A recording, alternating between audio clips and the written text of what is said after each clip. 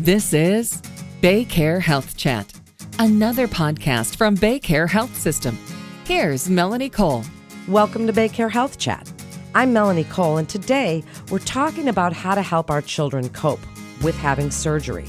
Joining me is Rachel Ziemer. She's a certified child life specialist with BayCare. Rachel, it's such a pleasure to have you join us today, and let's begin with how we prepare our child for surgery. And as we're preparing ourselves for this kind of a scary situation, how honest should we be? I know it will depend on the child's age, but how do we explain whatever the doctors just told us to our child and let them know that this is something that's going to happen?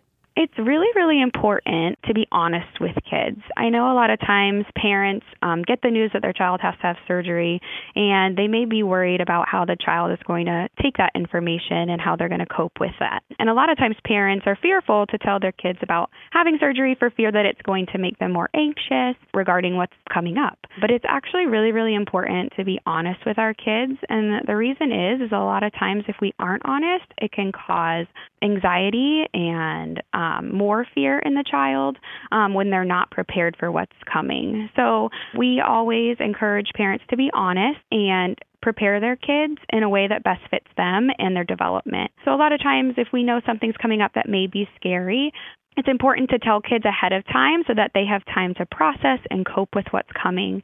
And we do that in a variety of ways. Preparing kids is different at different ages. So, of course, you're going to tell a kid who's 5 a little bit differently than you're going to tell your child who's 10. And that's just based on how they understand and cope with medical experiences. So our kiddos who are a little bit younger, we typically encourage parents to use play to prepare them. So using a doctor kit and talking about, your upcoming surgery and how we're going to get sleepy medicine that's going to help us fall asleep. And then the doctor's going to, fix your tonsils. So keeping it pretty basic with our younger age, but also incorporating play is really important because that helps us kind of understand what the child understands about surgery and what's coming. And then it also helps us kind of clear up any misconceptions that kiddo might have. With our older age group, 10-year-olds, they can understand more concrete what's happening and why they have to have surgery. But with this age group, they also really like to know more of the details. And you can prepare them a little bit earlier on. So you can start talking about having surgery, up to a week or two before, just so that they have time to process with what's coming and ask any questions and clear up any misconceptions they have, and that you guys as a family and a team can come up with a good plan for that child and prepare them the way that best fits them. So a lot of times, again, I said it, but these kids really want to have specifics. So what am I going to experience? How is it going to feel? Going over all the senses is really important when preparing any child. But for our older age group, they definitely need to know if anything is going to hurt, and if so, how they're going to get through it. Wow, that's a lot of information, and thank you so much for that. So what are some common worries and misconceptions that kids have about surgery, and specifically anesthesia? Because I know that my teens were concerned with anesthesia, and so what do you hear, and then what do we tell them about that? So you're right. There are a lot of misconceptions kids have about anesthesia and getting the medicine to make them sleep. And the most common ones we hear often are, I sleep at home. I would wake up if someone came and, grabbed my arm or, shook my foot. But how is that different in the hospital? We say we're going to give you medicine to make you sleep. Well, how is that sleep different? So we need to really explain that, the medicine makes you sleep, that you won't feel anything. I always tell kids, if we had a dance party on your bed, you would just sleep right through that dance party. So you're not going to feel anything. The medicine makes you sleep and stay asleep the whole time. And then when the doctor's done, we stop giving you that medicine and you wake up. And a lot of that misconception is, am I going to wake up? Am I going to feel anything? And so really explaining and clearing up any of those misconceptions regarding the medicine, and that you will wake up, you have a doctor with you the whole time making sure that you're safe and asleep, and that medicine is going to make sure that you don't feel anything, and that we wake you up when you're all done. Another misconception that I hear a lot of times with our kids is, when I'm asleep, they're going to, cut my toe off or something crazy like that. And so when we don't prepare them, a lot of times kids' imaginations run away with them a lot more than what's really going to happen. So again, we go back to that piece of preparation and how it's so important to have those open and honest conversations so that you can have those questions out in the open so that you can clear them up for your kids prior to them coming for their surgery. So if we've got little kiddos and we want to show them books and things that kind of help us to get this narrative going and this discussion with them about what they're going to experience, should we even consider going online with our child, looking at pictures of the hospital? Because all the hospital's websites have these beautiful pictures of the unit, the surgery center. Do we do that, or give us some book recommendations as well, things that maybe we can use with our kids? Sure, yes. We definitely recommend reading books and looking at pictures of the surgery center or the hospital, wherever your child's going to be having surgery, just to give them a visual on where they're headed.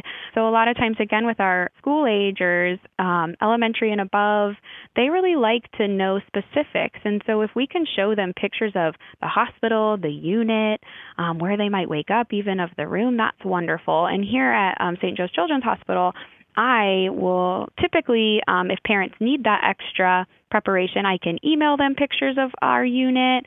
If that's helpful for the kiddo, we typically do that. Also, with our younger kids, just reading books about going to the doctor or going to have surgery really helps them feel connected and kind of understand what may be happening. And my favorite book for kids that are a little bit younger is Bastion Surgery. You can find it on Amazon. And it really talks about going and meeting your healthcare team, getting ready, using the mask to get medicine to fall asleep, waking up, and who's going to be there. It's wonderful. So I really enjoy reading that one to kids. And then again, the older kids, just helping them kind of see, if possible, where they're headed and give them the opportunity to ask any questions. What about comfort things? Should we have them bring things from home? Are they allowed even now to bring a stuffed animal? And how does this help them to promote relaxation and provide comfort during their visit? Yes, we really encourage any kiddo to bring anything that helps them feel comfortable and bring a sense of comfort while they're in our hospital setting. So if they want to wear their favorite PJs in that morning, that's wonderful. If they want to bring a blanket or a stuffed animal that brings them comfort, we encourage it, as well as if they have their own personal, tablet that they want to play on, or they have their favorite games they want to play or books they want to read, bring it all. If anything helps you, we want you to bring it. So we encourage parents to pack whatever helps them. And typically, a stuffed animal can head back to the surgery room with the patient to help provide a little bit of comfort on the way. So yes, whatever brings comfort and provides distraction for that child, we encourage it to be brought with the patient. And then there's surgery itself and after surgery. How do we best advocate for our children for pain-reducing options and positions of comfort for our children, and especially now when we're looking at stewardship for opioids and pain medications? What should we be discussing with our doctor and kind of explaining to the kids, well, this may make you a little drowsy or, that kind of thing? Tell us about pain options.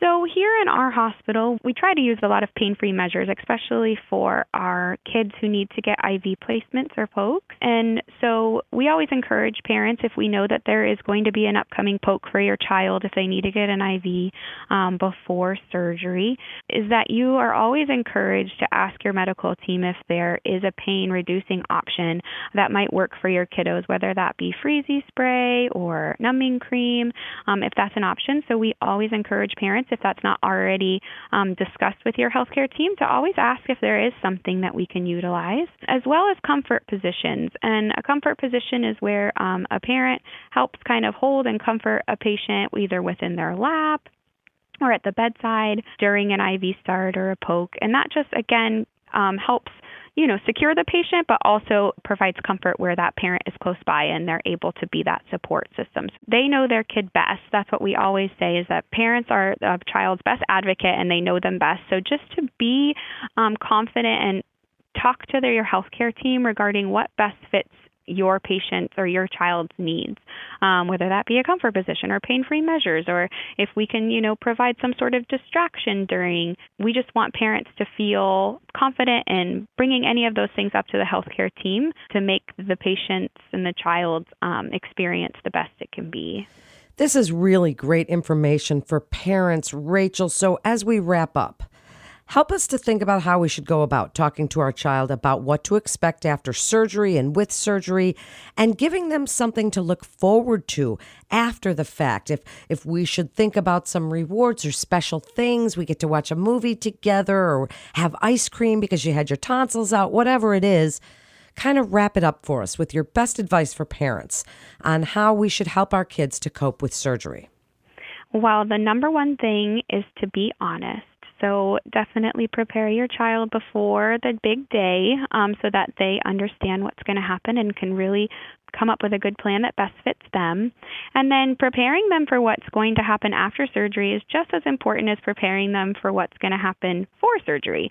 So letting them know, you're going to wake up with maybe some pain in your throat if you had tonsils removed. That's normal, and that we're going to be eating popsicles and cold things when we get home to help with that. But just preparing them for what they're going to experience afterwards. If that means, you're not going to be able to go to soccer practice for a few weeks because you have to heal and your body needs time to rest, so that they understand that prior to, and it's not a surprise for them after surgery. And then, of course, providing a reward and kind of trying to make this experience somewhat fun. So back to our tonsils, if a kiddo is going to have their tonsils removed, having fun going to the grocery store prior to and picking out, some fun popsicles to look forward to, or a fun cup that they can use, or new PJs that they can look forward to laying around in. Gives them something to pick out as control and reward, but also helps them with their recovery. And then, again, if you are able to look forward to something even bigger, like a prize or a favorite movie you get to watch at home, that helps with a reward at the end of this to help with coping and make this experience a little bit better. Thank you so much. Really, really great information, Rachel, and thank you for joining us today. To learn more about the Child Life Department at BayCare, please visit our website at baycare.org for more information and to get connected with one of our providers. And that concludes this episode of BayCare Health Chat. Please remember to subscribe, rate, and review this podcast and all the other BayCare podcasts. Share this show with your friends and family on social media if you know someone whose child has to have surgery. This is really great information on how to help them through it. Thanks for listening. I'm Melanie Cole.